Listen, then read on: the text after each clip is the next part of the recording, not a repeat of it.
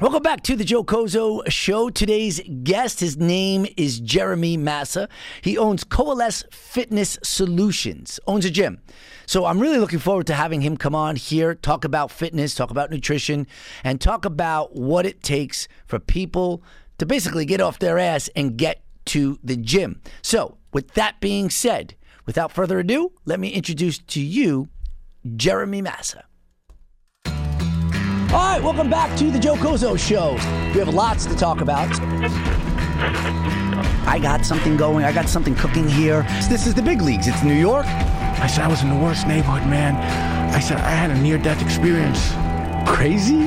Robert, if you've been through what I've been through in the past month, you'd be crazy too. All right. Jeremy Massa. What's up, Joe? What's going on, brother? I'm well. How are you? I'm doing excellent. Thank you so much for coming on the show. Oh, thanks for having me. Yeah, absolutely. You're brave. Well, what do you mean? Just having someone you've never met before. I guess that just kind of comes with doing radio stuff. It's almost like a blind date. Like, what if this is terrible? Well, I mean, it is what it is. It's been people that I guess we could say that we had to bear through. But, I mean, it is. I like it better because I like to explore people and see what they're all about. And, you know, just like on a date, really, to be honest with you, right? You can tell probably within 3 or 4 minutes, is this person somebody for me? Right. You know, but for in your aspect, for people that don't know who you are, just give us a little brief background about yourself. Okay. So my name is Jeremy Massa. I'm a friend of Dave Kaufman, who is a friend of yours, who told us, you know, to connect us. I own a gym locally. I'm from Medford, right out east from here, and grew up out there and got into fitness and started to look for an opportunity to open a gym. 6 years ago, we opened our first gym.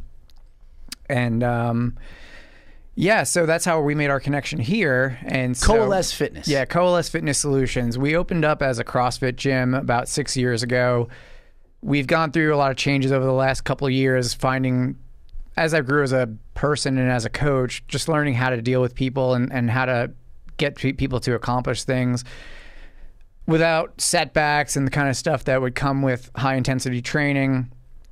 So we've changed a lot as far as our approach to training people and getting people to exercise, in particular, people who are looking to overcome like barriers that they've got pain or injury or something that's a little more complicated or a little bit bigger of a solution that they're looking for.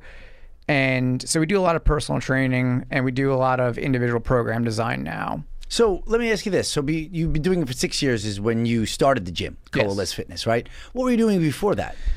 Are we talking specifically about fitness or are we talking about like... Job-wise, what were you doing? Yeah, so I was driving a truck. I was a truck driver for probably about 8 years. It's a tough gig. It was not fun, you know. What were you doing though? Like what kind of truck? I was Pepsi. I was driving a Pepsi truck, so just doing local deliveries of Pepsi to, you know, all the supermarkets and the CVS's. And it was like, you know, it's a thankless job. You know, you're just kind of like grinding all day, up at like 4 a.m. and like going to the warehouse, getting your truck, driving out to the route. You're tired all the time. Everyone's cranky that you're dealing with because no one really likes their job.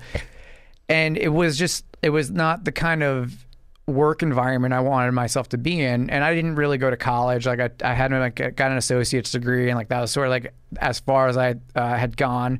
So I decided I wanted to get my driver's license because I never really knew what I wanted to do for a profession. And I kept like going to school for like a semester, and I would do like a semester of education, and then I did like a semester of like video, and I'd just like drop out of it or I'd finish the semester, get a couple credits, and then decide that's not what I wanted to do. And so that was sort of, you know, set me up for like, I need to find a job that I can kind of get into and be able to make a decent living with. And I got, you know, a commercial driver's license and started delivering soda. And that was just kind of where I was at. So when you're doing that, right, because obviously you switch gears, and you're saying how everybody hates their job, so I would assume that you didn't like your job as it was progressing. Yeah. So was there a time that, you know, as you're driving, because you had a lot of time to think to yourself, did you drive by yourself? I had a helper with me a lot, but there was a lot of alone time. Yeah, so it came to a time that you're like, fuck this, man. Yeah. This job is for the birds. I don't want to get up every morning. I'm miserable. I'm doing the exact same thing, same stores, same delivery, same routine. Like, it got to the point, I would assume, that you were just like, I got to get out of this?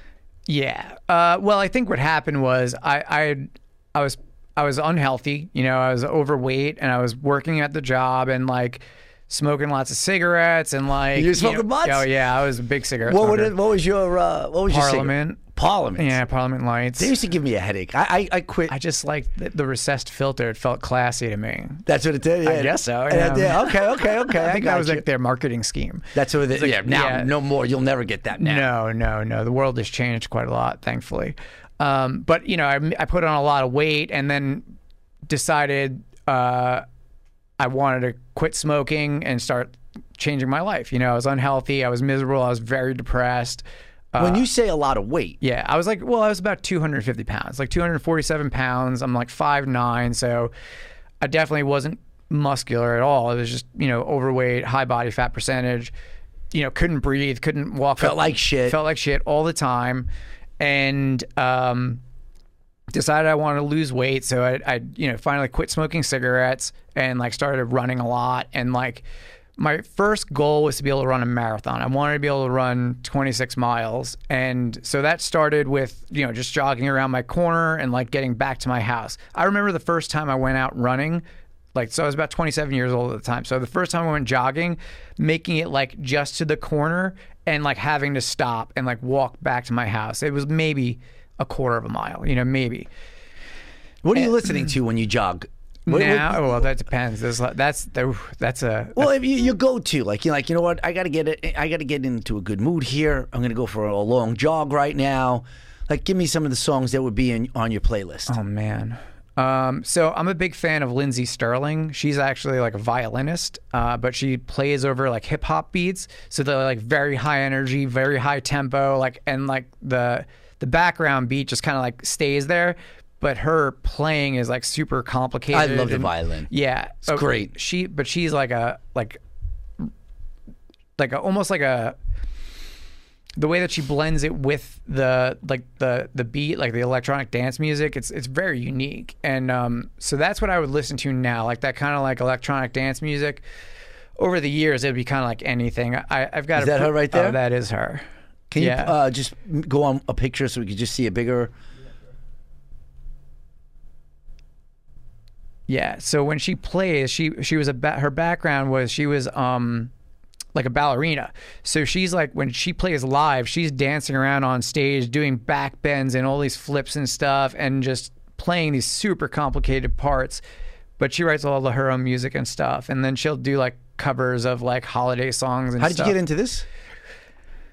Somebody had to tell you about her, right? There's a couple of experiences where I've heard a band for the first time and I immediately knew I loved that band. Lindsey Sterling's one of them. And I remember the exact moment. It was actually, I was at a CrossFit and it came on over a playlist on Pandora and I was like, who is this? And I like had to like stop what I'm doing and find out immediately because it's like the kind of thing that just grabbed me and made me want to listen to more. And that was 2012, probably 2013. So when you're doing that, when you're jogging and you have her in the background, it's just basically instrumental, though, right? Yeah, she has like one or two songs that have like vocals on it, but it's almost all instrumental. So go ahead, continue on with your story. So you said you couldn't jog past the block, and then you had to build up. Yeah, so I started finding like milestones to like kind of be like that motivator. So run a mile, run 3 miles, run a 5K race, run a 10K race. And all this time I'm like working at Pepsi. I'm like getting done at like 2 or 3 o'clock, going home, running 7 or 8 or 10 miles because I got up to that where it was a point I started doing it every day. But I never had a trainer and I just started doing it on my own. And so I just really like overdid it. I ended up like blowing out my lower back, getting like terrible sciatica. And the first marathon I ran that week, it was like a Tuesday, and I remember it because I was at a CVS in New Hyde Park, and I took like a 12-pack of soda and like twisted to like put it on a shelf or whatever, and just felt the pop in my lower back, and like everything locked up, and it was like that searing. It's the worst. Yeah, it's the absolute.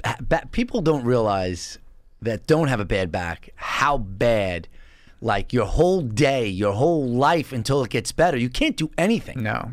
It's really something else. Yeah. So I went to a chiropractor, and he basically got me back to, like, got the pain down to a point where I could at least jog. So the first marathon I ran, I had like searing pain in my back, in the back of my leg. I probably wouldn't have advised anybody else to do that, but it was, you just had to get it done. I had to get it done. All that training, all the time spent running, and then all of a sudden, like, you're like, oh, I can't feel my leg, but the race is on Sunday.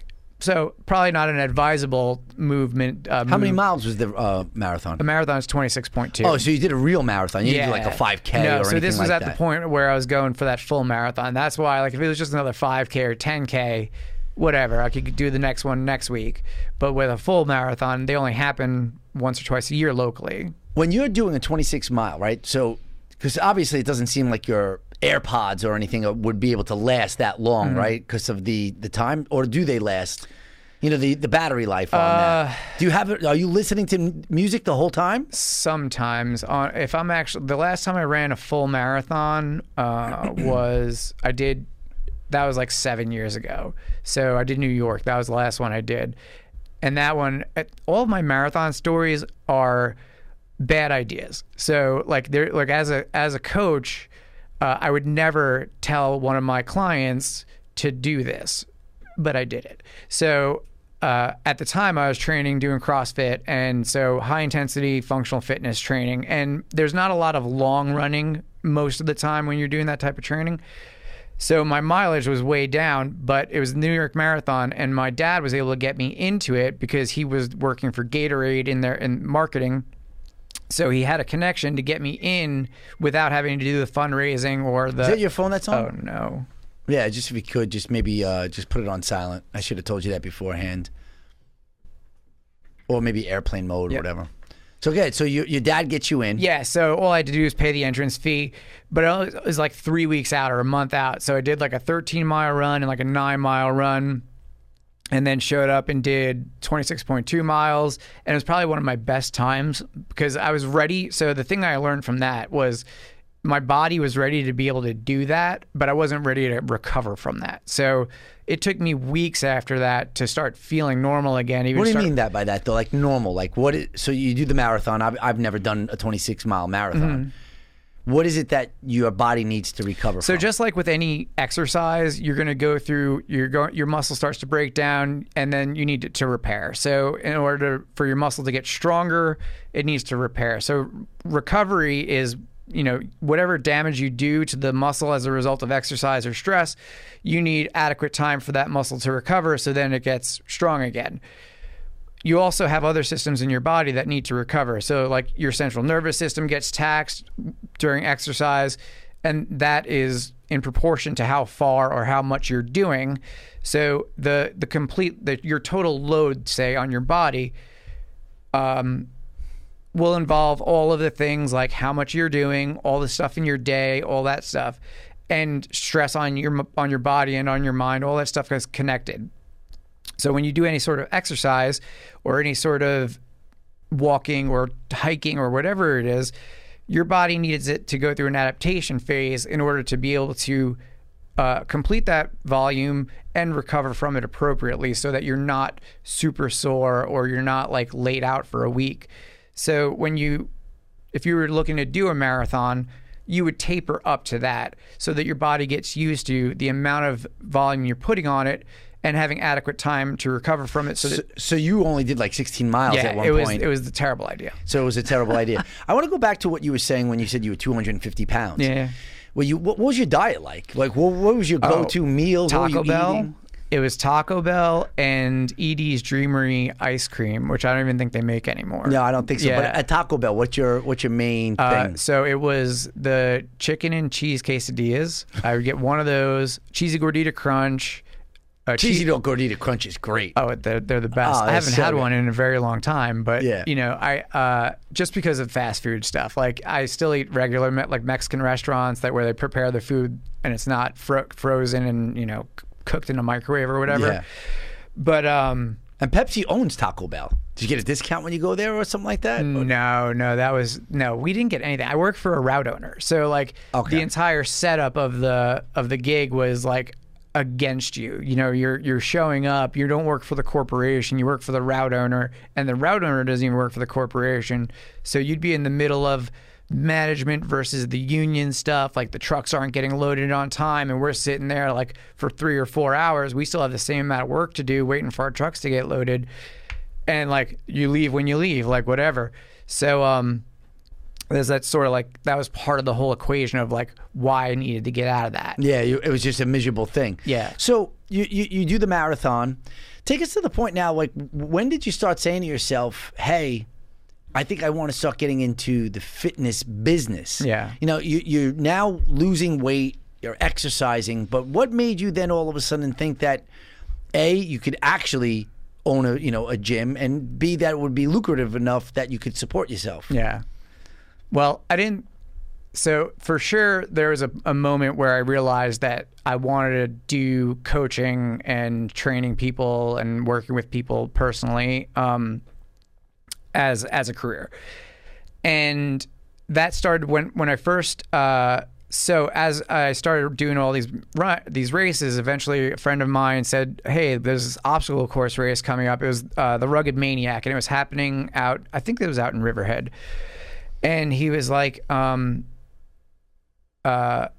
my inhaling too loud? No, you're good. Okay, because I keep hearing it, and I'm like, oh man, is this gonna? It's just a professional microphone. It picks up everything. Like, but you're good. Okay, when it plays back, is it gonna sound like it sounds? I don't know. We'll see how it goes. No, you're all right. I think. Yeah, I think you're fine. Okay, sorry. So a friend of mine had mentioned this obstacle course race, and it's called the Rugged Maniac, and wherever it was taken, I'm pretty sure it was out in Riverhead. And so it involved climbing things and carrying stuff and all the stuff that is part of an obstacle course race. And I knew that sounded cool, and I knew that from watching Double Dare when I was a kid on Nickelodeon. I don't know if you remember green that slime, show. of course. Yeah, I remember always wanting to do stuff like that, like adventurous kind of like climbing and whatever. And I never joined the Army, even though I thought about it because of the obstacle course that I wanted to do was primarily the only reason I would have done it. So knowing that I had to do all this other stuff on top of running, I started looking for, I was like working out at like a regular gym, like just doing like regular like chest on Monday and back on bars on Tuesday. And a friend of mine owned a CrossFit in Amityville, and he just told me about it. He was a personal trainer at, I think at Gold's and New York Sports Club and whatever. And he opened CrossFit Pace Performance in Amityville, and they're over in Farmingdale now. And, you know, he told me about it. It was like, you know, there's a little bit of this, a little bit of that, and it's very high intensity. It's super hard. And Talking about the CrossFit. CrossFit, yeah. So I went there, I tried out a workout, and it was exactly what I knew I needed to like get prepared for the obstacle course race. And then I started getting really into CrossFit. And then, well, I don't mean to cut you off, but just for people that don't know what it is, can you just explain what CrossFit actually is? So CrossFit's a brand, and so it's a very specific thing that's kind of become a very generalized thing for anything that has like a kettlebell or a barbell involved in it, and there's stations. So CrossFit, by definition, is high intensity functional fitness, constantly varied high intensity functional fitness. Meaning you're never doing the same things twice. You're kind of going through Olympic weightlifting and powerlifting and combining the best elements of all these different genres of conventional training. So the idea is that because you're looking at these 10 general physical skills that they've defined, you know, like strength, power, cardiorespiratory endurance. And the goal of CrossFit is to improve your athleticism across all those general physical skills. And the problem is that with CrossFit, as a corporation, what they do is they have affiliates. And so it's a licensing fee to open an affiliate. So there's no real standard for what it takes to be an affiliate owner. So you've got if you go to a weekend seminar, you can get a level 1 CrossFit certification, and then you can open your business. Well, talk to me about though the routine itself, right? So like Yes. you were saying, so a regular person will do, chest and tries, buys and, back and buys, stomach, whatever, and they're doing it like that. But what you're saying is you don't do the same body or the same exercise more than once. Yeah, so we've moved away from CrossFit now because of a bunch of stuff. But with CrossFit, the routine is the enemy is one of the kind of like mottos. What you're doing is you're coming in, you're doing some pretty complicated stuff, and one day you might be doing a 5-rep back squat, and that's the workout of the day. You'll do a nice warm up, you get to the barbell, you start your back squats. The next day you're coming in and you're doing a more high intensity conditioning, and it's 21 reps, 15 reps, and 9 reps of like thrusters and pull-ups, which is like a barbell movement and pull-ups, And then the next day is something else, and then the next day is something else. And then eventually you cycle through all this stuff and you start to see some progress with it. But what it became was a sport. And so when people who are familiar with CrossFit or even made a heard of CrossFit, the first thing that most people hear is that it's dangerous and that it causes a lot of injuries. And so when people start asking, like, is that true? Is that true? Inherently, no. Is that true within the industry? Yes. But the reason is because of the lack of credentialing that's required to own a CrossFit. So you've got these very complicated movements being done at high intensity under inadequate supervision. Because most, and this is not to say that this is true of all CrossFits, because it is absolutely not. But what happens is there's like 14,000 affiliates around the globe, and it's a license, so you don't need to follow any sort of, there's no regimen that they're doing. Everybody's doing the exact same thing throughout all the CrossFits. Right. So that doesn't exist. So the CrossFit owner makes all their own decisions. They get to choose what workouts they're doing, how those workouts are coached. They could call it CrossFit and do something completely different. Okay. So it seems that you're saying is that's not a good thing, that there's not a uniform across the board way of doing things, because everybody's now starting to do something different, and it's almost turning into not even being CrossFit anymore. So because of the lack of a standard, it allows for a lack of consistency. So if you don't, if I own a CrossFit and someone across town or across the island or across the country owns a CrossFit, the way that they coach, the things that they allow, you're talking about complicated things where people's bodies are being asked to do some pretty strenuous activities under lack of supervision or not proper credentials to supervise. And so cumulatively, people end up getting hurt because they're overtraining or they're over patterning a joint, and so they start to get overuse injuries, if not major injuries. But that's not because of CrossFit. That's because of it's that bravado that kind of comes with it. It became like the same people who were doing obstacle course races and adrenaline junkies found CrossFit in 2014, 2011 to 2014. And the CrossFit Games was where it's like their Super Bowl. And the brand made a move towards the competitive side of that, where they started taking the general person who comes into your gym and wants to lose weight and saying, okay, this is what you want to do because this is what the best in the world are doing. And so there's... Well, let me just intervene for a second here. So, because it's amazing to me how you are this fat guy eating Taco Bell, drinking probably a lot of soda. Oh, I love it. Smoking butts. How many packs a day were you smoking? At least a pack and a half. That's a lot of cigarettes. Yeah, well, I drove a lot. Yeah, of course. That's the best thing. As soon as you get in the car, smoke it right up. Lived in Medford. The warehouse was in Amityville. The route was in Mineola. So you're all over Long Island. Yeah, and energy drinks and cigarettes and So it seems to me, and where I'm leading to is that you just totally just jumped into this whole physical fitness thing, from the marathon to the cross fitness. But then it gets to the point that you're going to say, I'm going to take it even further and make this my life, meaning my life work. Yeah. Right? So I would assume, though, you then start training people, right? And that's something that you said you got into. Well, talk to me though about owning the gym. Talk to me about how that is all. How that even starts. If somebody wanted to own a gym, is it that simple that you just get a place and get weights in there, or is a lot more to it? No, that's it. That's really it. That's it, man. So there was a point where I started coaching CrossFit. I got my CrossFit Level 1 certification, and I had a really great mentor, Lenny Pace, who owns CrossFit Pace Performance. He mentored me, and he started teaching me how to coach because he had a long background. He had a personal training background, so he had this really deep, long history of credentials within the fitness space. So when he started teaching me to coach, it was always about like looking at things systematically and taking an approach to things systematically, learning as much as you can about anatomy and physiology, and being able to assess and look for problems, whether it be in the way that people move or in whatever, the joints themselves.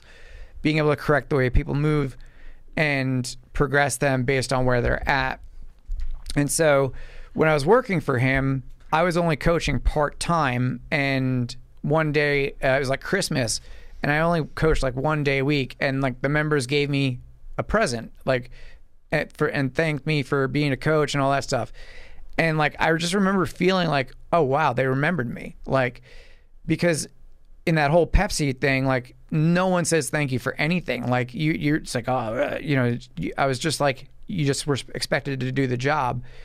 And when you start to work in a field where you're helping people and trying to help people change their lives, there's obviously a lot more emotional connection in that, and then people are grateful for that. So, and you're getting gratification from it now because people are thanking you, and you're like, wow, this is not common. Yeah, and so that was kind of the moment where I was like, I need to do this for the rest of my life. Like, are you married? I'm engaged. Engaged? Yeah.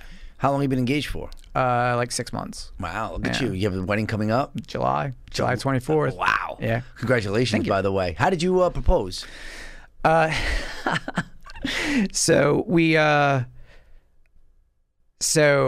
I had, where I grew up, there's this place right by my house in the woods where had all your Playboy magazines? Kinda, yeah. It was like where we hung out, like where I spent most of my time projecting about the future and thinking about the world I wanted to live in. And you're a big thinker. I am. Wow, I could see. Now that this is it. Now I'm starting to get a little bit more. Yeah. Of who Jeremy is. You're a big thinker. You analyze everything to a fault. You smoke pot? No. Did you smoke pot? Yeah. And probably did the reverse effect on you. Because when I smoke pot, it's good for the first 10 minutes, and then I get into overanalyzation mode, and I overanalyze everything. Is that something that was with you, or did you just get high anxiety? No. I think it actually kind of helped me concentrate. But yeah, I think the overthinking thing just kind of comes with, I've always been hyper self-aware, I think, and like probably negatively, and then. The reason I'm asking is because you say this is where a lot of self-thinking was. So I'm envisioning you in the woods, sitting underneath a tree and thinking about life at the age of 14, 15, 16 years old. Yeah. Which is something a lot of people don't really do. I think it's a great thing because you're starting to give a perspective on what you want out of life, and you have your alone time and whatnot. So, but it also, in my opinion, it shows the characteristic of you. You seem somebody that does that wants more for out of life when what they maybe have at the moment, right? Yeah. They start putting things together. Is that something that you would say that you are, that you're always trying to get more out of life? I think, yes. And I think where I'm at now in the world is understanding that this has all been like building blocks, experiences and like learning, and you're kind of like looking at the world, or I'm kind of looking at the world as like, I don't want to live vicariously through other people so much as I want to follow examples of it. But I think it comes from having a long love of music and lyrics, and so writing a lot of music, writing a lot of lyrics, and like just trying to. Wait, you're writing lyrics? Yeah. And you're writing music? Yeah. Where'd that come from? That you didn't mention. That was my first plan of who I wanted to be in the world, and it didn't work well. When I was younger, the type of music I wrote was like very aggressive. It was like a lot of like very aggressive. Give me like hardcore. something. Give me something that you I'm sure if you wrote the lyrics, you have something. Give me like a verse of an old song. Yeah, like that. You mean that is very aggressive. Shoot. Anything. So I have to think about it. So okay. Oh man, I don't know if any of it's appropriate. Oh, what do you mean? Everybody's saying anything. You can curse, you can say anything you want. This is good. I like this right here. Oh man, I'm like drawing a blank. But is it like Rage Against the Machine type stuff? Is that what you're saying? The stuff I was really into back then was it was a little bit more like Pantera. And like hardcore, like Long Island hardcore, VOD, Vision Disorder, and so it was like just a lot of screaming, a lot of just raw emotion, and when I was younger, it was all about like writing lyrics that were trying to connect the dots for myself that other people might also identify with. All right, we're going to take a quick break in the action here. Got to pay some bills. Today's show is sponsored by MyPillow.com. Make sure you go over to MyPillow.com and use the promo code TJCS. Why is that? You get up to 66% off everything in your cart. So whether it's the Giza sheets, the pillows, the slippers, the blankets, you name it. Go over to MyPillow.com. You punch in promo code TJCS. And you get up to 66% off your entire cart. Also, today's show is sponsored by the IlliterateMillionaire.com. And that, of course, that course is being given to you by Brian Karp. Brian Karp is the real estate giant here on Long Island. The course is targeted for entrepreneurs, real estate brokers, just brokers in general, anyone basically who wants to raise the temperature of their sales game. What's involved in this course? Well, Brian pulls back the curtain on his real estate business and how he started off selling 3 houses to friends and family, and now he's selling over 200 houses a year. Just in 2021, this man sold over 260 houses. Do the math. We live here on Long Island. Each house, the average house is around $500,000. He sold over 260. Again, you have to go to IlliterateMillionaire.com, and here's the best part. You use our promo code TJCS, and you instantly save $500 from the course. How was your childhood? It was there. Well, what do you mean by that? I had a loving family, and I just always have been an introvert, and I don't think that I was ever taught how to manage feelings well, not because of my family or my parents, but because I didn't communicate well what type of things I was going through emotionally. And so... Well, give me some of the things that you were going through emotionally that you had difficult, expressing at a young age. Well, I just think anxiety, depression, the kind of... Like, I've been hospitalized when I was like 13 for depression, and like I've been in treatment for it ever since, and that was a big part of why I got into fitness, was like I needed to get healthy. Yeah, I need to get healthy. And because I was so sick emotionally that, medication wasn't working, like I wasn't feeling good, and without any sort of health and wellness, I would have just been depressed, morbidly depressed for the rest of my life. Can you, for someone... I mean, I don't know too much about depression. Mm-hmm. I'm sure I go through depression states and stuff like that. But yours seems like, it actually, made you incapable of doing certain things because it was taking over your life. Yeah. Can you just give me an example of how that was? You're 13 years old, and when you say you're depressed, what was going through your mind? Like, how do you handle that, and what goes through things to actually sit there and say, I need to now be medically examined because I'm not doing well? Yeah. So at 13, it was just, I don't know if it was there. Like, you look back on it, and you go, oh well, this was around the time of Kurt Cobain's suicide, and I was a big Nirvana fan, and depression was like almost cool. Like, so was I just kind of going along with the flow, and like because I was into music and like my friends were into music and we all listened to music, and Kurt Cobain was depressed and I'm depressed too, and Kurt Cobain killed himself, I'm going to kill myself too. Or was it like something really going on? Well, hindsight, I'm 41 now and I'm still working through a lot of those mood states. I still have a mood disorder. And if it weren't for, now I handle it a little bit differently, but then I didn't know what was going on, And what were you doing? Like mood states? Give me an example of what a mood state is. Just like the dark depression stuff at that point. And go in your room and you don't come out. Just don't come out. Like, don't talk to people. Don't like associate with family or friends. And like almost being. Did you ever think about killing yourself? Yeah, yeah, for sure. But that was more of like middle school, going into high school.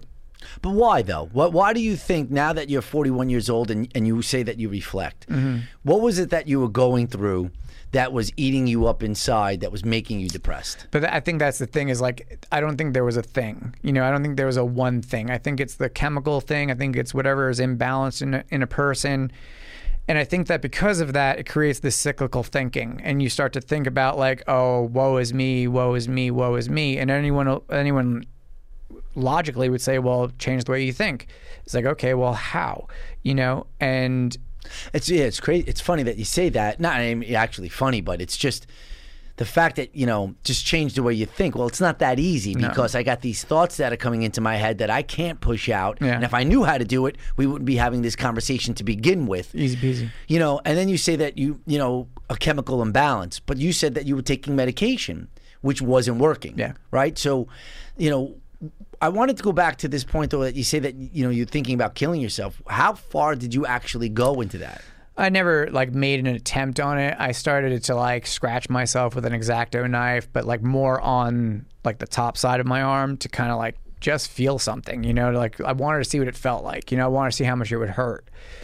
And, so that got me into the guidance counselor's office, and then they sent me for a psych evaluation, and then you're in ninth grade, and then like you disappear the whole end of the year, and then you feel like a pariah for the rest of your life, basically, because you think people know, and maybe they don't know, maybe they do know, and they're probably not paying attention to you anyway. Like, they're probably not, but at that age, the whole world is looking at you. Right. You know what I mean? And I can only imagine what it's like now with social media and trying to grow up with everyone knowing all your business and everything. Did you ever think, though, now that you're in fitness, is, when kids are growing up and they start getting into these type of mood swings and maybe a chemical imbalance, it's all of the terrible food that they're eating and what it's doing to their body, and it's making that type of a chemical imbalance? Yeah, I think it definitely plays a huge part on it for anybody who, and for the kind of things that we put into our bodies and call food is basically chemicals. You're basically, anytime eating your preservatives, they're just chemicals. They're anything that has a shelf life that like avoids decaying in natural processes is probably something that your body's not going to really break down that well either. So sugars, salts, all the stuff that kind of plays with you hormonally, like, or gives you a boost, right? Yeah, like anything that's going to affect your endorphins, it's going to affect your adrenaline, it's going to affect your serotonin, your dopamine. Like, these are the mood chemicals in your body. So sugar drives that stuff crazy. Things like cheese will affect your dopamine levels. Like, so dairy. Cheese, I didn't even know that. That affects your dopamine level? As far as I know, yes. So what I want to go back to now is you start finding out that there's some type of maybe chemical imbalance, you're taking medication.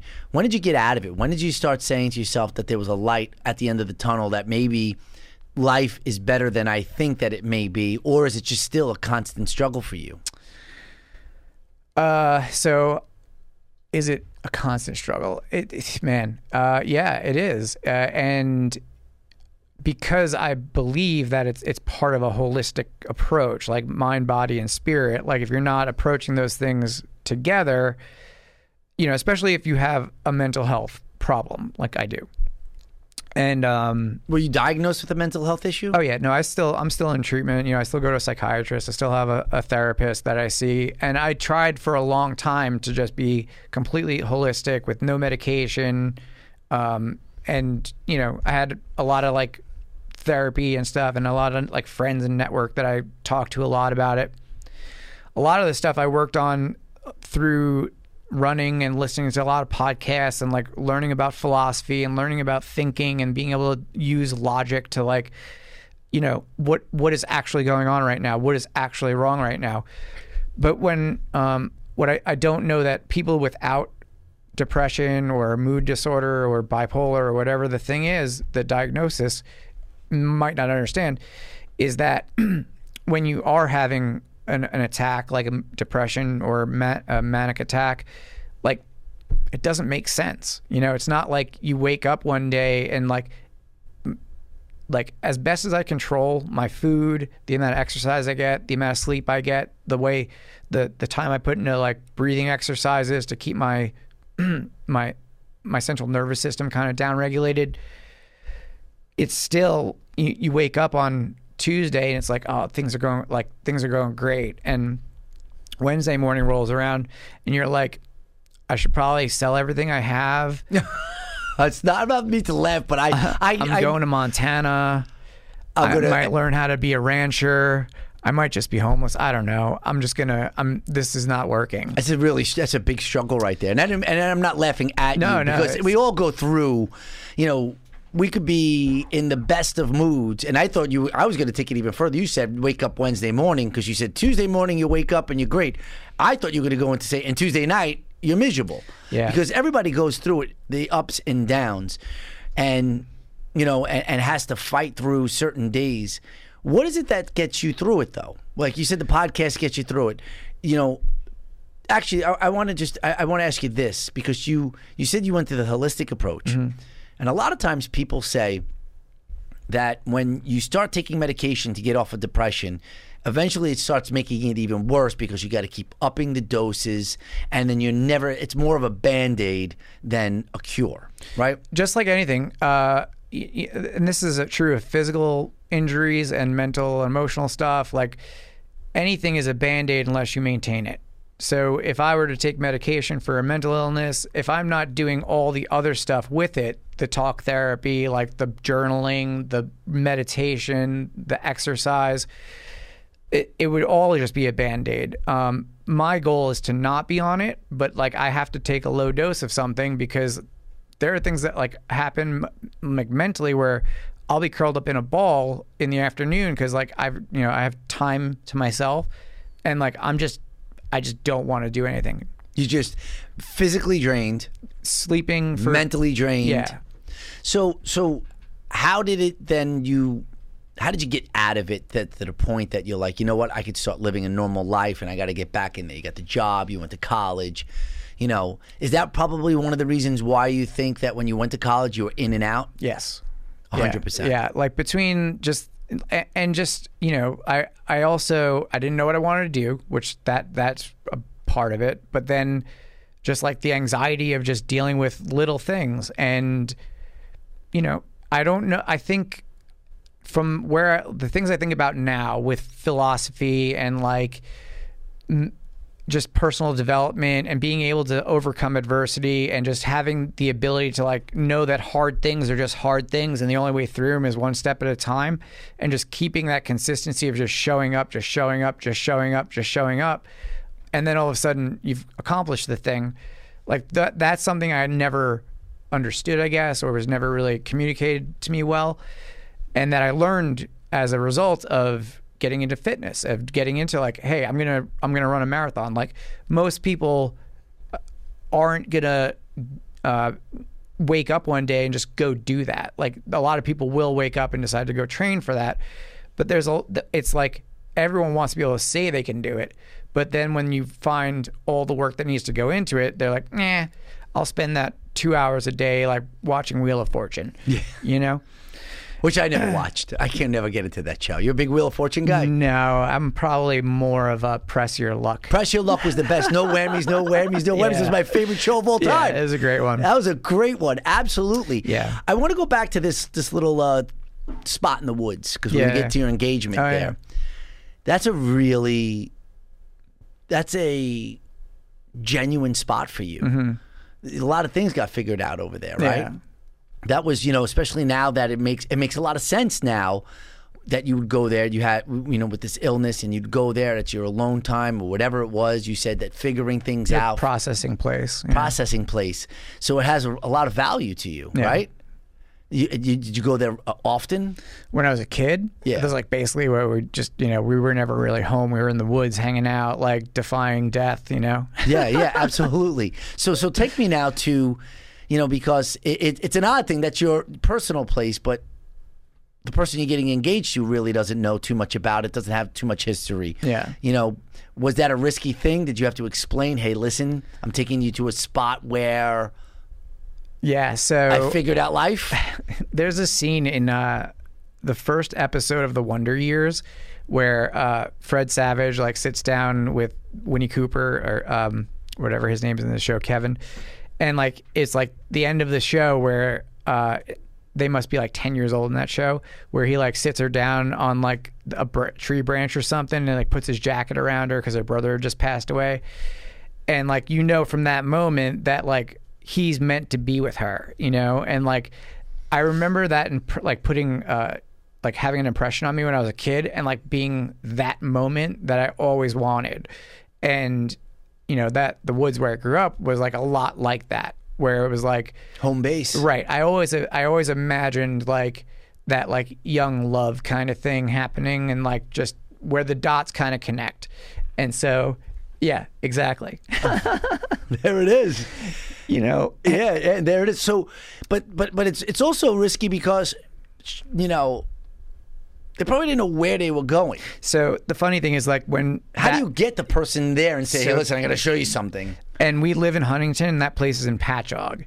And so she had a stomach virus that morning, and so she'd been throwing up. It was she probably wouldn't want me telling the story on a podcast. Bail, I got to bail. Yeah, yeah. So ruining your whole thing all day long. She was dead, and all of a sudden she's I just want to get some fried rice, and I was okay, let's go for a ride. And so I was I know this really good spot in Patchogue. You got the best fried rice you'll ever eat in your life. We pull over to the side of the road right by it. I was hey, can I show you something? And she's no, I just want to eat. And I'm okay. And she could tell that I was upset that I wanted to take. I was hey, you want to take a walk?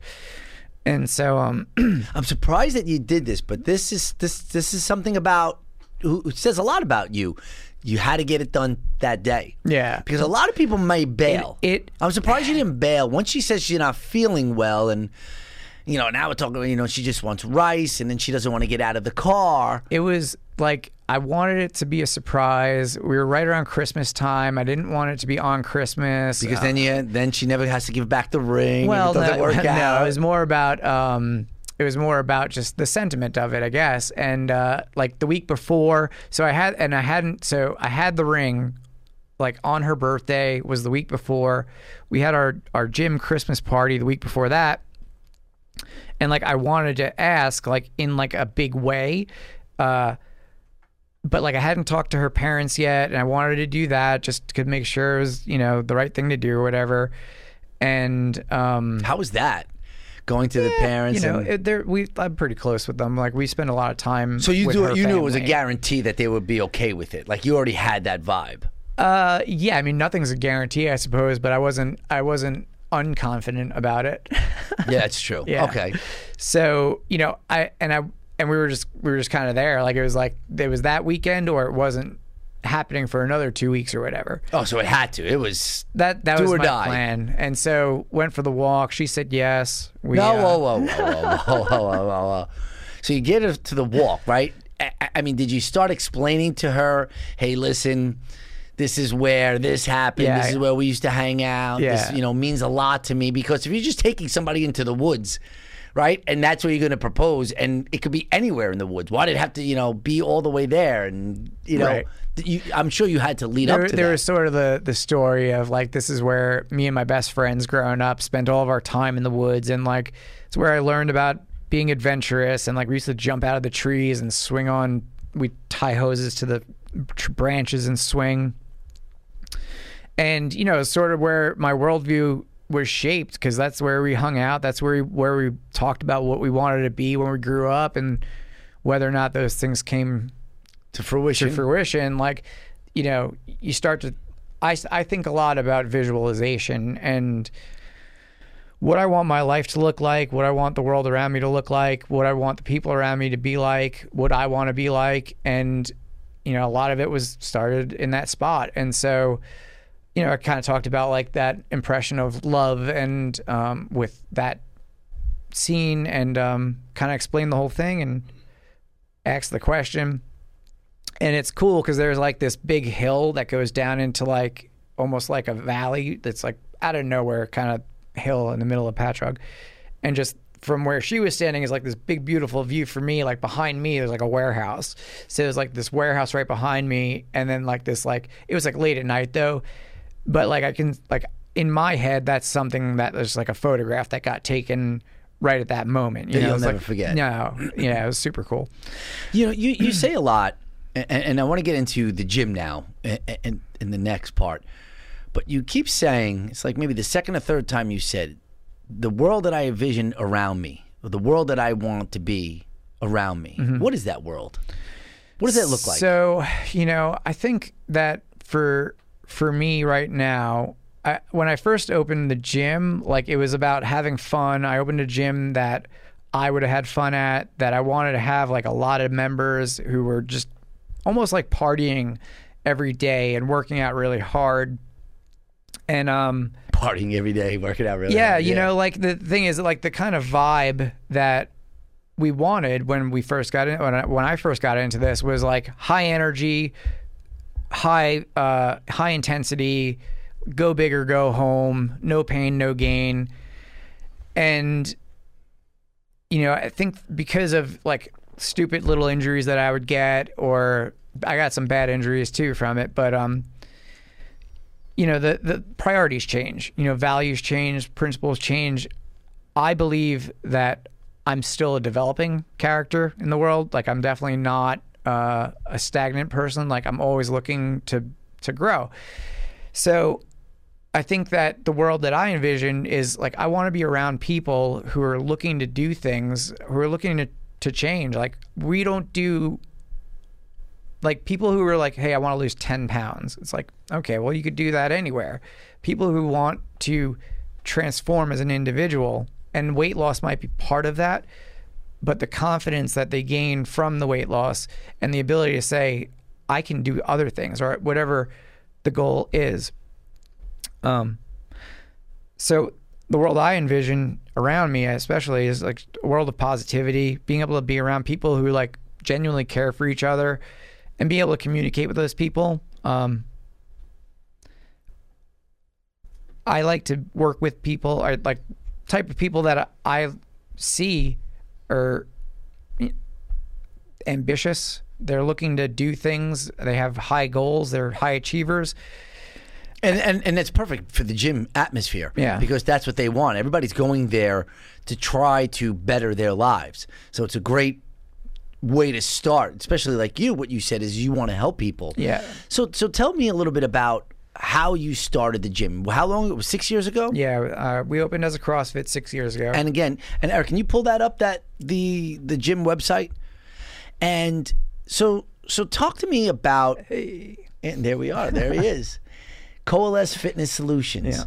So first of all, how did you get the name? What's in the name? So coalesce means to come together, to grow together, to make one out of many. And so initially it was almost kind of like, okay, so the CF stands for CrossFit, which we've officially dropped, but we just have our website redone. I got to send them new photos. So Coalesce Fitness Solutions, we were CrossFit Coalesce. Part of it was we owned CrossFit Quorum. I had a business partner at the time. And when we opened, we didn't want to drop our logo, which was like a C kind of thing.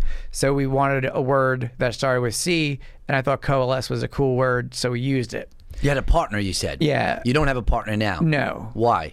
We had 2 gyms, we had 2 visions, and they weren't in alignment. So we decided, for the sake of our friendship and our individual visions, like, let's separate the gyms, do things the way that we want to do them, and you know, we're still friends now. We just came to the gym the other day. We recorded a podcast episode ourselves. Oh, nice. Yeah, so we're, you know, like it was just... It wasn't it didn't end in a bad way. It probably would have if we didn't separate. You know, I think it would have, because when you're small businesses, it's almost like both people are like trying to just, we were nipping at scraps kind of stuff. Like, it was a new business, not a lot of money coming in. Like, things are like, both of us are trying to support ourselves individually from it with 2 different visions, 2 different crowds. We'll never work with 2 different visions. It just wasn't going to work. Yeah. So then you decide you want to open up your own gym here in Northport. So as we were together when we first opened as CrossFit Coalesce, and then in 2020 when we got shut down, I went through a whole lot of stuff, like, you know, personally, mentally, emotionally, and realized that my vision was no longer in alignment with CrossFit, and decided to rebrand as Coalesce Fitness Solutions and change the priorities of how we do things and the values that we're doing them with, the principles that we're training by. I don't know I don't know how successful the gym is, you know, and how lucrative the gym is, but you know, you just touched on something that I wanted to get into. I was going to ask you anyway, and now it's the perfect opportunity. You know, in 2020, you're probably 4 years into your venture. Yes. And like I said, I don't know the ins and outs, and I don't know the financial situation of the business, but what did COVID-19 do to you in a business aspect, and then you mentally having to deal with that and not be able to do what you love? Yeah, it was rough, obviously, but I think that comparatively to what everyone went through, it wasn't that bad. You know, like it was a lot of isolation. It was probably not good for anybody. So it definitely triggered some stuff mentally for me, and the anxiety of wondering whether or not we'd ever be able to open up again, and then opening up again and being like, we're going to kind of distance ourselves a little bit from CrossFit, which is kind of like that, you know, the safe place to be. And did you make so when you say that you getting away from CrossFit, yeah, did you make something up on your own that you're now doing, that the gym, like Coalesce Fitness, is now doing a unique type of, you know, exercise? Yeah, so we got in alignment more with Active Life RX, and so what we look for now is we're doing more one-on-one stuff. We're doing more individual program design. It's less of a group thing and more of a personalized thing. So in CrossFit, it's all a class. It's all one workout. This is the workout. 8 or 10 people who may all have completely different goals. This is the workout we're doing. We're going to modify certain things to your ability level, but this is the workout.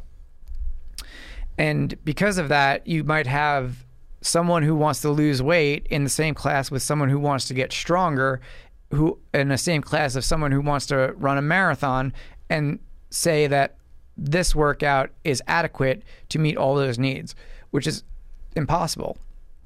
Those things are all different metabolic processes. Those are all different training volumes. They all have very different protocols to follow. So now what we're looking at is, what is the individual looking for? What is the individual's goals?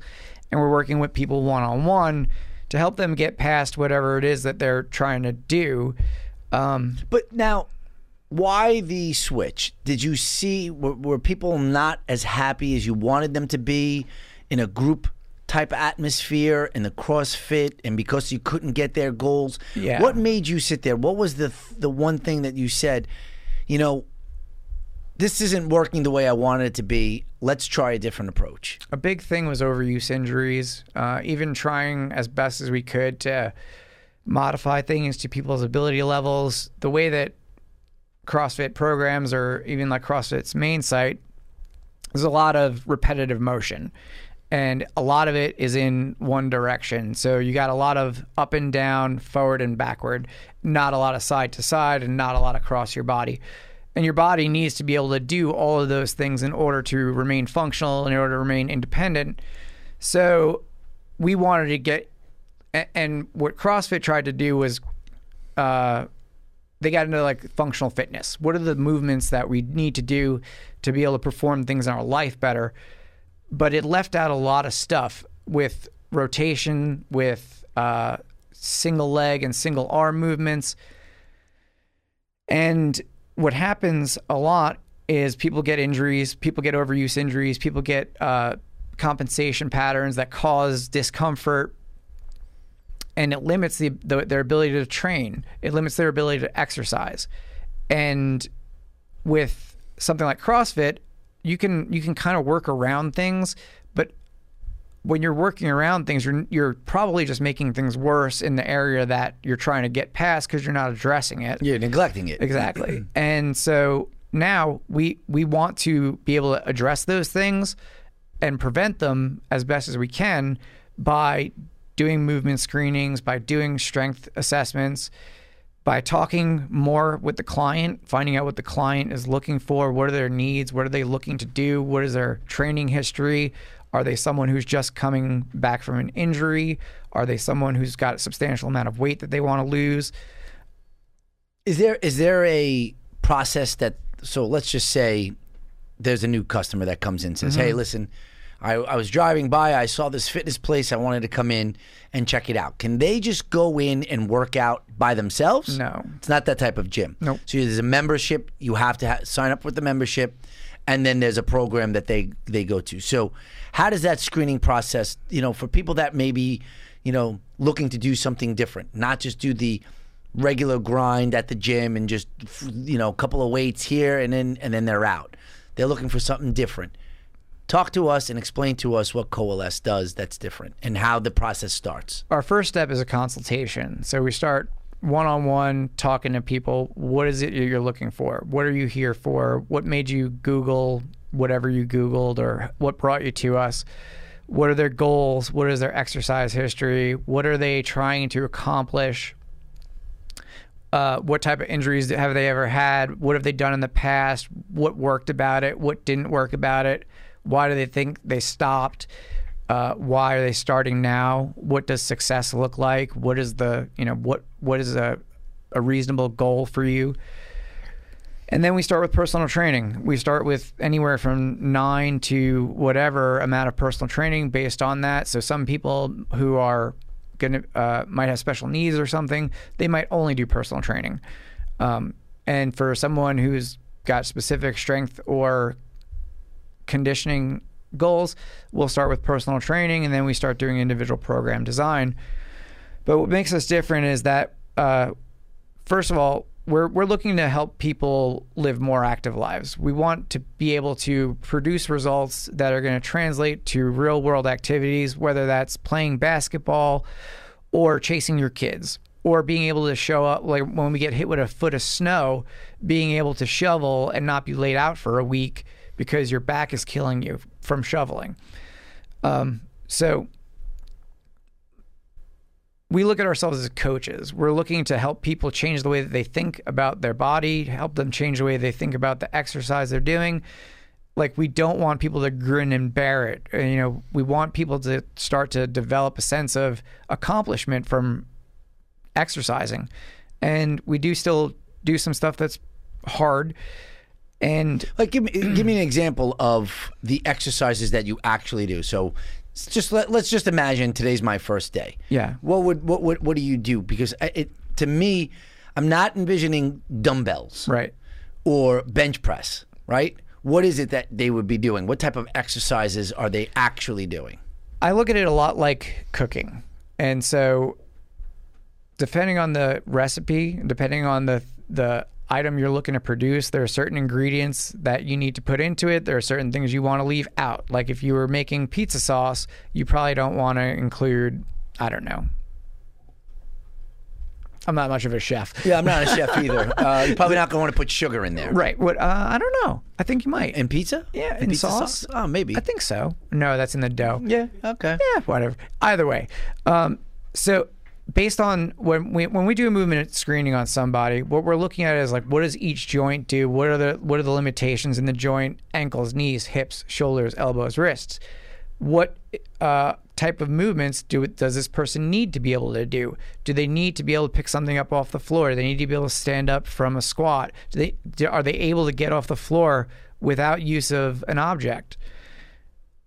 What are the movements? What are the exercises, or what are the ranges of motion that they might be missing that are contributing to that?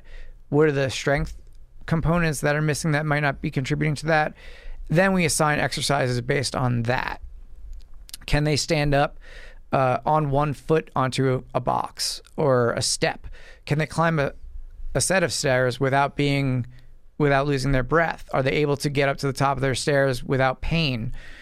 If so, if they're looking to, like, their knees hurt when they walk up their stairs, or they can't pick up, a couple pounds off the floor without pain, those are the type of things that we're going to ask and look for to decide which type of exercise that person would need. So everything is tailored. Yes. So it sounds great, because so many people, in my opinion, go to the gym and they have no idea what they're doing. How much is it in people working out that the body starts to get accustomed to the exact routine every single time? Like, is that something that hinders people's ability to really get the endurance they need when they're working out, to really get the results that they want? Well, I think part of what we try to do is to be able to find what's appropriate, but also what's going to be interesting. Because if you're not following it, if it's not interesting, if it's not somewhat entertaining or engaging, you're not going to do it. You're not going to want to do it. The whole like muscle confusion thing that got popular a couple of years ago isn't really true. Like, just trying to, like, you do certain thing for a little while and then change it. You want to be able to, like, have enough variety that it stays interesting with enough consistency that it stays effective. So we change. You'll pick those moves that are going to deliver the biggest return on that time for the person. If someone needs to be able to climb, if they're going on long hikes, let's say, when they've had a hip injury or a knee injury in the past, and they want to be able to hike pain-free, well, then I'm not going to have them bench pressing 2 or 3 days a week. Yeah, it doesn't make sense. Right. They're going to work on their leg strength. They're going to work on their hip mobility. They're going to work on their flexibility. Then they're going to go on hikes and be able to do that without pain and be able to get back and come back to the gym on Monday or whatever and be able to get back to training for the next thing. How important is diet in this whole thing? I mean, it's kind of like the most important. The most? It's definitely, like, if there was, I would put it probably, the only thing that would be more important would be sleep and then diet. Because sleep is when your body recovers, and that's when you go through all your hormonal processes. That's when everything gets fixed, basically. So sleep would be the number one thing, and then nutrition would be the next foundational thing, because that's going to affect your results. Whatever you put into your body or don't put into your body is going to affect your energy levels. It's going to affect your chemical levels, your hormone levels. And so if you're trying to put on muscle, you need calories. You need to eat in a surplus because you're trying to put on muscle. You're trying to put on mass. But if you're trying to lose weight, you need to be in some level of caloric deficit. But you want to be eating something that's not boring to eat. So a lot of it is kind of like, when we start with beginners, we always start with something like a paleo diet or like the Whole30 diet, where we talk about, like, hey, try to eat these foods and avoid these foods. And with the foods that you're going to eat until you're full. Give me some of the best foods that you think that people should have in their daily diet that you may even incorporate into your life. Yeah. Vegetables are I would say, are probably the thing that most people miss out on because of just, they can be boring, but if you do a little bit of research on how to cook a little bit, you can make things a lot more interesting. But give me some examples of what vegetables you actually talk about. The more broccoli, green, leafy stuff is, the better. Broccoli, cauliflower, cabbage, the stuff that's going to fill you up, give you a lot of nutrients, and not have a lot of calories. Because that's the thing that when people start to diet or they want to lose weight, they're like, oh, I feel like I can't eat. because they're used to eating foods that are low in serving size and high in calories. But when you start eating more nutritionally dense foods, you're eating foods that are high in nutrition and low in calories. So it's almost intuitive that 100 calories of broccoli is going to affect your body differently than 100 calories of a Snickers bar. But they're not. Snickers bars are good, though. They are good. They're great. Yeah, they're great. I know, but they're terrible for you. 100% terrible for you. Yeah, but there's like a time and a place for everything, and it's like, who are you? What are you doing? What are your goals? Like, if you were trying to get down to like 5 or 8% body fat to make it onto stage for a bodybuilding competition, then yeah, it's probably not a great idea to have a Snickers bar. If you're pretty content with your body composition and you're having fun and it's the holidays and you want to eat some Snickers bars, go ahead. Go for it. What is it? What does your diet consist of? So mainly, give me your morning. You wake up till you go to bed, like an average day. On an average day, I generally intermittent fast on, not so much on purpose, but I wake up at like 4 a.m. and then I probably won't eat until noon or 2. I've been fasting for the past week. Yeah, I'm doing 20. I watch Joe get excited when you say that. Yeah. Because I've been doing it now for a week, maybe a little bit longer, and I'm doing actually 22 hours of not eating, and then the 2-hour period that I'm doing, and then I'm going to go from like the 16 to 8. I'm just right now. I got to tell you, I haven't felt better. I've lost maybe 25 pounds, not in a week, but since I really started wanting to lose the weight, I gained weight over COVID, and I just couldn't do it. But the fasting thing to me is amazing, because once my body started getting used to not eating, it wasn't as much as opening the refrigerator door, staring at it, opening a cabinet, what's in here, picking all day. That was my problem. I'm a big pick eater. Right. But I also now love the fact that I'm waking up in the morning. I'm not drinking, coffee is like I was, because it breaks you fast. Black coffee, I heard that doesn't break you fast. But yeah, I have like a nitro coffee in the morning. Nitro. Yeah. That's something that's like what? What is it? Give me the example. It's nitrogen infused coffee. So they sell it at Starbucks, but I have a keg of it at a keg. Yeah, they sell Sail Away. They're local. I think they're in Deer Park. Sail Away Coffee. So they deliver kegs with a kegerator and a nitrogen gas tank, and it's like a foamy cold brew coffee. Sail Away Nitro Coffee, Nitro Cold Brew. It's in Deer Park, he said. Yeah.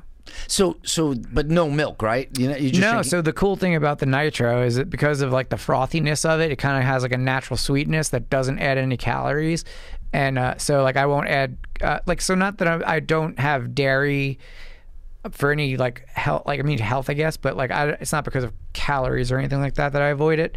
It's more of like dairy can be pro-inflammatory for some people, and I find that if I have too much of it, my stomach doesn't feel good, so I limit it. But because of like black coffee, with like the intermittent fasting kind of concept, like it doesn't affect it much. It's not. I don't really intermittent fast because like that's what I do, but that's just what I do. Yeah. So you don't really eat anything in the morning when you get up, but give me your diet for the rest of the day. So most afternoons I'll come home. I go to jujitsu, and then I come home. I just started that right after quarantine ended. But normally I would come home around the same time anyway. And I'll have like usually 6 eggs. Egg whites or eggs? No, eggs. All of the nutrients are in the yolk. And, because there's a big misnomer that, you have to make sure that you have egg whites because the yolk is not good for you. But you're saying that that's not true. I'm not the one who wrote it, but I do believe that that's not true. Gary Taubes wrote a book called Why We Get Fat, and he goes into a lot of depth about how the sugar industry made a big play towards eggs being bad for your health or fat being bad for your health, and sugar was a better option, so that they really pushed low fat foods and in place of high sugar foods, because now you got these fat-free foods and everyone's like, oh, it's low fat, oh, it's low fat, oh, it's low fat, but it's just pumped full of sugar so that you're getting hundreds of calories on small servings. So based on that book and a bunch of others, like I generally eat eggs. I get my cholesterol Is this checked. that? Yeah. That's it? Nitro coffee? Shout out to Sailaway. Yeah, I get the keg of it. Shout out to Sailaway. So they do the canned stuff, and they also sell the keg stuff. They do the box stuff. So I get a keg. Oh, is that the keg? No, that's a box. It's like a literal keg, like with Like a whole, literally, yeah. like a literal keg, like the a whole beer handle keg. and everything. Yeah, You doing keg stands in the morning of coffee? I could. I know. That's great. So, all right. So you have that. You have the nitro coffee. But give me some of the substance that you're eating. I like a lot of eggs. I like eggs. I like a lot of proteins. I like a lot of steak. I like chicken. We have like kind of like a rotating menu that my fiance makes throughout the week. Usually like sausage, a couple sausage dishes that she likes to do. She does like a turkey taco kind of thing. So she's in charge of the cooking, and she's got the whole thing. Yeah, she got a whole routine. She'll do like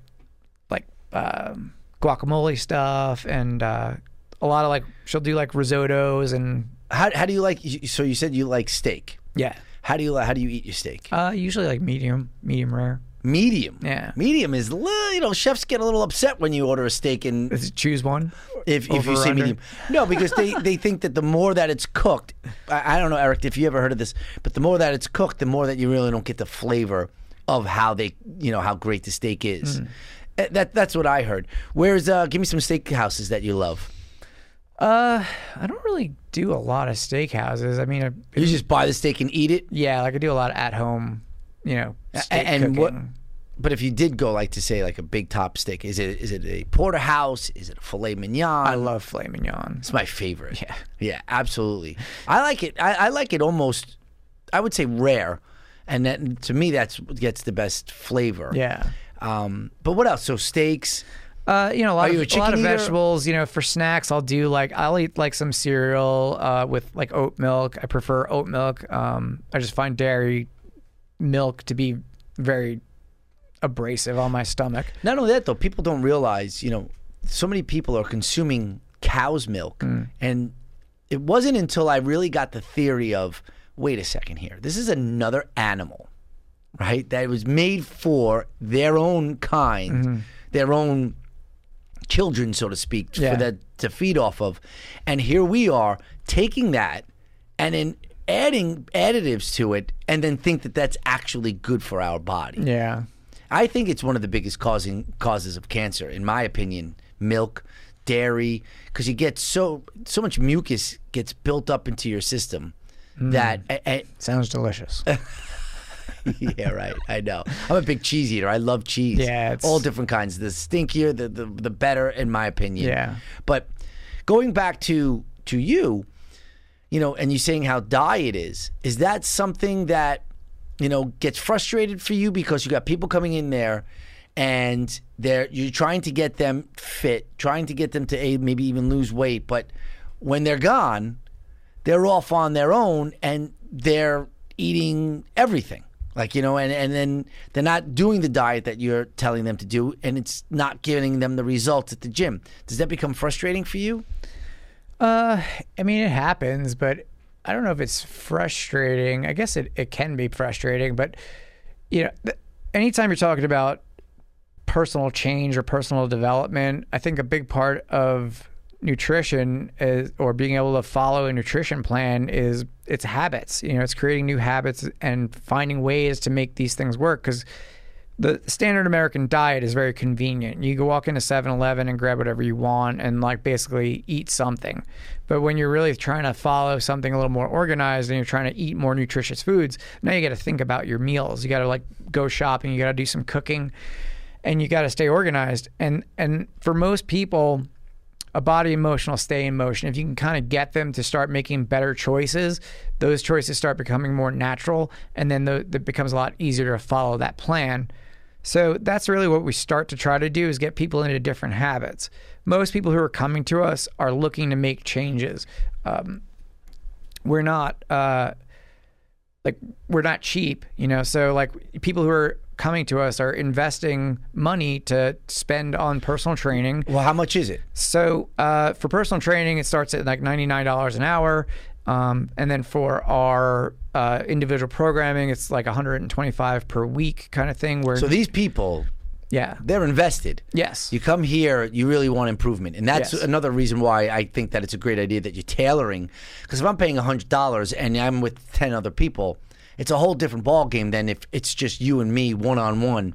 Are you the type of rah-rah, get in your face, you got to do this type of thing? Or how's the atmosphere? no, I think we look at it from a more it's a more controlled idea. Like things are meant to be a little bit slower and a little bit more towards the stabilizing your joints and being able to create better positions. And you don't do that by moving very quickly and very aggressively. So we do some stuff to condition people with a little more high intensity stuff where you're getting the heart rate up, you're moving quickly. But the way that we approach it is a little more systematic than what we used to do when we were doing more CrossFit kind of stuff. So, no, I think it's more of it's almost like a Zen kind of thing that I'm going for at this point. I wanted people to be able to understand the way that they move and feel things in a particular way in their body so that they're understanding how their body is actually meant to work, how it actually creates the best and strongest positions, and how they're going to be able to do the things in their life that they need to be able to do, like, just yard work or whatever, without having their back or their hips or their knees be blown out. It's almost as if you want them to have their normal life back. Yeah. Whatever they're going through, just get back to normal. Whatever you want to be able to do, you come here, you're going to, after a while, you'll be able to do it without any limitations. Yeah, just reclaiming their active life. Yeah. So tell us how people, where's the gym and how, and the address and how people could get in touch with you if they wanted to sign up. Yeah, if they go to coalesce.fit, they can click on there and for a consultation, come in and meet with us so we could talk more in detail about their individual goals, what their circumstances are. Yeah. There it is. And right on the website, Coalesce Fitness Solutions. Yep, It's a right. great website, too. When I went on it, I was Thank like, oh, you. this is nice. You just got this done? This is 2 years old. We're actually having it reworked now, just to kind of update it a little bit more. But yeah, that's our basic. We're right in East Northport, 2090 Jericho Turnpike, and what's the phone number that they could? my phone number is 631-310-3768. I'm kind of my own admin. Yeah, I love that. You get Yeah. everything hands on. You're the owner, and there's nothing better than that. If I'm going to get to this, if I want to sign up for something like that, I get in touch with the owner and we go from there. Yeah. So, out of the gym now, I have a couple of questions for you. Cool. Okay, just a couple of them. So you're engaged. You're living with your fiance. Yeah. You guys got any good shows that you're watching? What do you guys do? What do you guys do for fun? So yeah, we watch shows. What do we do for fun? That we do a lot. Give me the shows first. I'm a okay. big show. My girlfriend and I were a big show couple. Yeah. So The Boys is our The Boys. Yeah. I never even heard of it. Oh, come on. What is it on? Amazon. That's probably why. I mean, I have Amazon Prime. We have it. I don't like the user experience on Amazon Prime. You should get it just for The Boys. The Boys. Yeah. What is it about? It's about superheroes. So it's a really cool take on superheroes.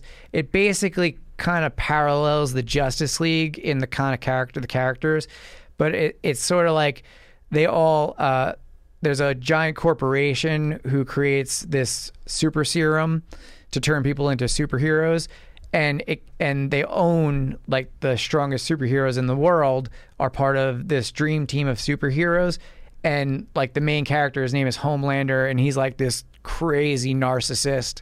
And it basically is like, what would these people be like if this was in the real world? What kind of egos would they have? 1 to 10, 10 being the best show that you've ever seen. What do you rate this show? It's high. It's high. It's probably a solid 9, if not 10. Then what is the 10?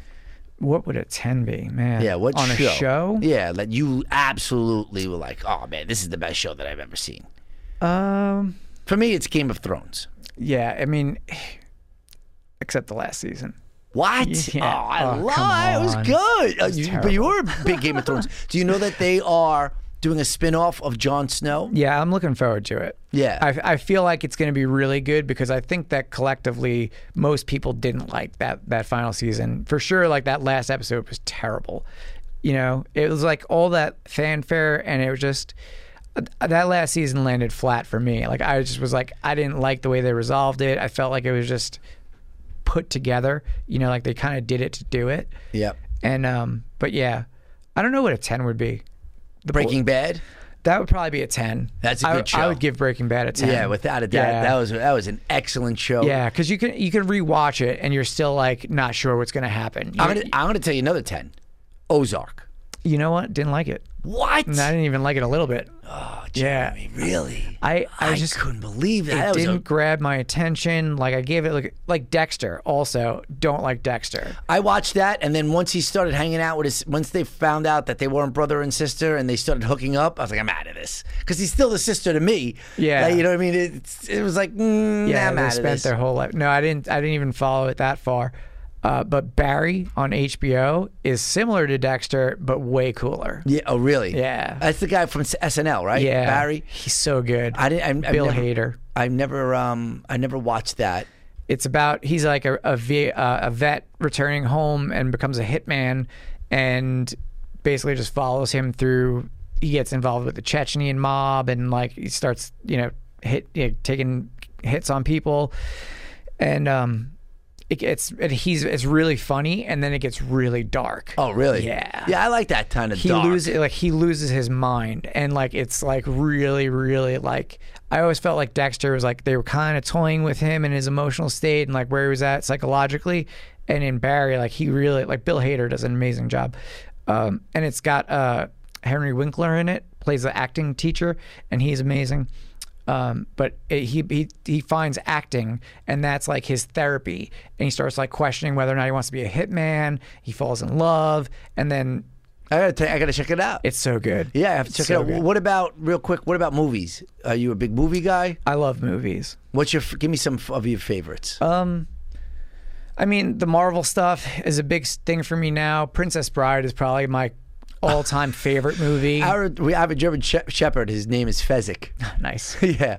So, but I've never seen the movie. My girlfriend. Really? Yeah. When I met my girl, I've never seen Princess Bride. My girlfriend, it was her dog before I met her.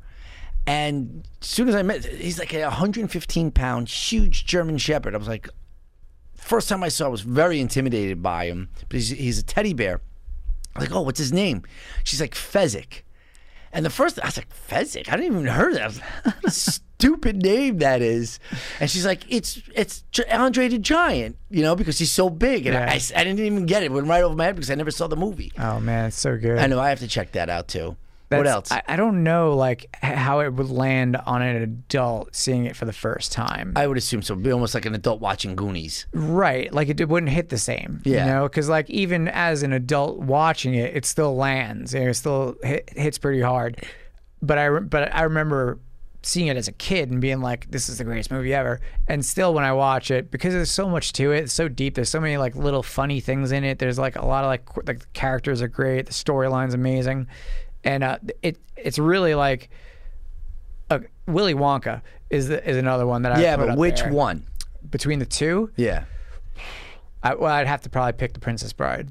No. Which the no, original Gene Willy? Wilder. Yes. Come on. It was one of the best. I think the Johnny Depp one should be stricken from the record. Yeah, I took my daughter to see that when it first came out. Yeah. Like, what is this garbage? Just Tim Burton, just Garbage. Yeah. But I love the original Willy Wonka. I've probably watched that more than maybe. I'm a big Avatar guy. I loved Avatar. Did you like Avatar? I liked it. You didn't love it? Not Oh, love I it. loved it. Yeah. Oh, absolutely. What about Godfather? You a big Godfather? Not really. I mean, I've seen them and I like them, but I feel like that was probably a similar thing. It's a generational thing. Okay. Like it came out although Rocky came out in the same year, right? It was in the 79. 70s. I wasn't even born when Godfather came out either. So I'm 48. So I had no When idea. did Godfather came out? I think 71. Was it that early? Yeah. Okay. 70, 71, something Okay. like that. And then Godfather 2, then Godfather 3 was terrible. Yeah. But give me a couple of other movies. Just when I think about that, they pull me right back in again. Yeah. What other movies do you like? If I were Did you see Interstellar? no, that one I haven't seen. You have to watch that movie. But I don't know if you're in a space. It's about I'm like more of a music guy. music. Yeah, music is really what gets me going. What's the one with the drummer? That was a good one. I forgot the name. The drummer. He was a drummer. He won the Academy Award. It was like 3-4 years ago. I don't know. Oh God, it was such a great movie. That was really good too. I can't remember. You don't know that movie, Eric? Was it Nick Cannon? No. Sounds familiar. No, but he was he's a kid that wanted to be a drummer. You know, he started going to school to be a drummer, and the guy pushed him. His teacher pushed him and pushed him and pushed him. Let me see. Yeah, it's like won the Academy Award, I think 2 or 3, maybe 4 years ago. No, I don't know. No? I don't know. Like, I never watch the Academy Awards or pay attention to much of that because I just don't have any interest in what the Academy thinks of what's a good movie. Yeah, no, I agree They with never you. get it right. No, they're terrible. They are absolutely You're the worst. talking about Drumline, right? Because that's Nick Cannon. No, it was not Nick Different Cannon. movie. Yeah, no, definitely not him. It was a drum movie that I don't remember. Who cares? But anyway, Hold on. so tell me, where are you guys getting married? Westbury Manor? Westbury Manor. You nervous, or is it something that you guys are really looking forward to? Is this something that you guys are just always talking about now? I mean, we've been talking about it a lot, especially as it gets closer. Just maybe Google drum. Academy Award drums. Nah, Yeah. I thought I had it and I didn't have it. So. No. Let me see if I have this here. Academy Award drum. Westbury Manor's a nice place. It is nice. Yeah. We kind of like looked at 2 places or 3 places. That was Whiplash. Like the third. Whiplash. I have not heard of that. That's what it's called. Whiplash. Yeah. You never heard of that? It's a good movie. If you're into instruments, you should definitely watch that. Yeah, I'll give it a go. Yeah, absolutely. So tell us a little bit, real quick before I let you go here about the gym. When is it open? What's the hours too? So we're open like in the morning. We have like morning group classes and we have morning personal training sessions. So usually like 5 a.m. until like 10:30 or 11:30, depending on appointments and stuff. And then usually from 3:30ish till like 8:30 at night. So no one's really usually there in the middle of the day. And at night, is that, you recommend people working out late at night when they're about to go to sleep, or is it something? I think it depends on the person and like what their schedule is like. But just like anything, I think it's so personalized with what works for some people. Like if you have to wake up at 5 to be at work by 6, it's really hard to work out in the morning. If you have to be at work at 8 or 9, well then maybe 6 a.m. or 5 a.m. is a better option. Like you have the whole day to rest and recover. Like I'll work out at night and sometimes I sleep really well. Sometimes I just don't sleep well at all. But it's really kind of dependent on the person. Yeah. So there is no one answer. And I think that's part of the thing that we're doing is trying to find what's going to be the thing that works the best for the individual. And then being able to kind of talk through what that means outside of the gym as far as like managing stress, nutrition, getting enough sleep. Like those things all kind of like work together. You're only going to get as much progress as all of those things combined, kind of how well you're covering them. Yeah, absolutely. Jeremy, listen, I loved having you on. Yeah, man. And congratulations with the gym. You got your own thanks. business. And something that you really seem that you love doing. Yeah. And that's what it really is all about life, right? Doing what you love, helping out people. And anytime that you want to come back on, I would love to have you, man. Yeah. Really, I really Awesome. appreciate it. Thanks Yeah, so much, Joe. Absolutely. All right, with that being said, this show, make sure you follow us on YouTube, and we're streaming also on all the audio devices, Spotify, Stitcher, Apple Podcasts, Google Play, and all of that. And with that being said, we're out. Peace. Hey, this is Crazy Robin. Thanks for everybody for listening to the show.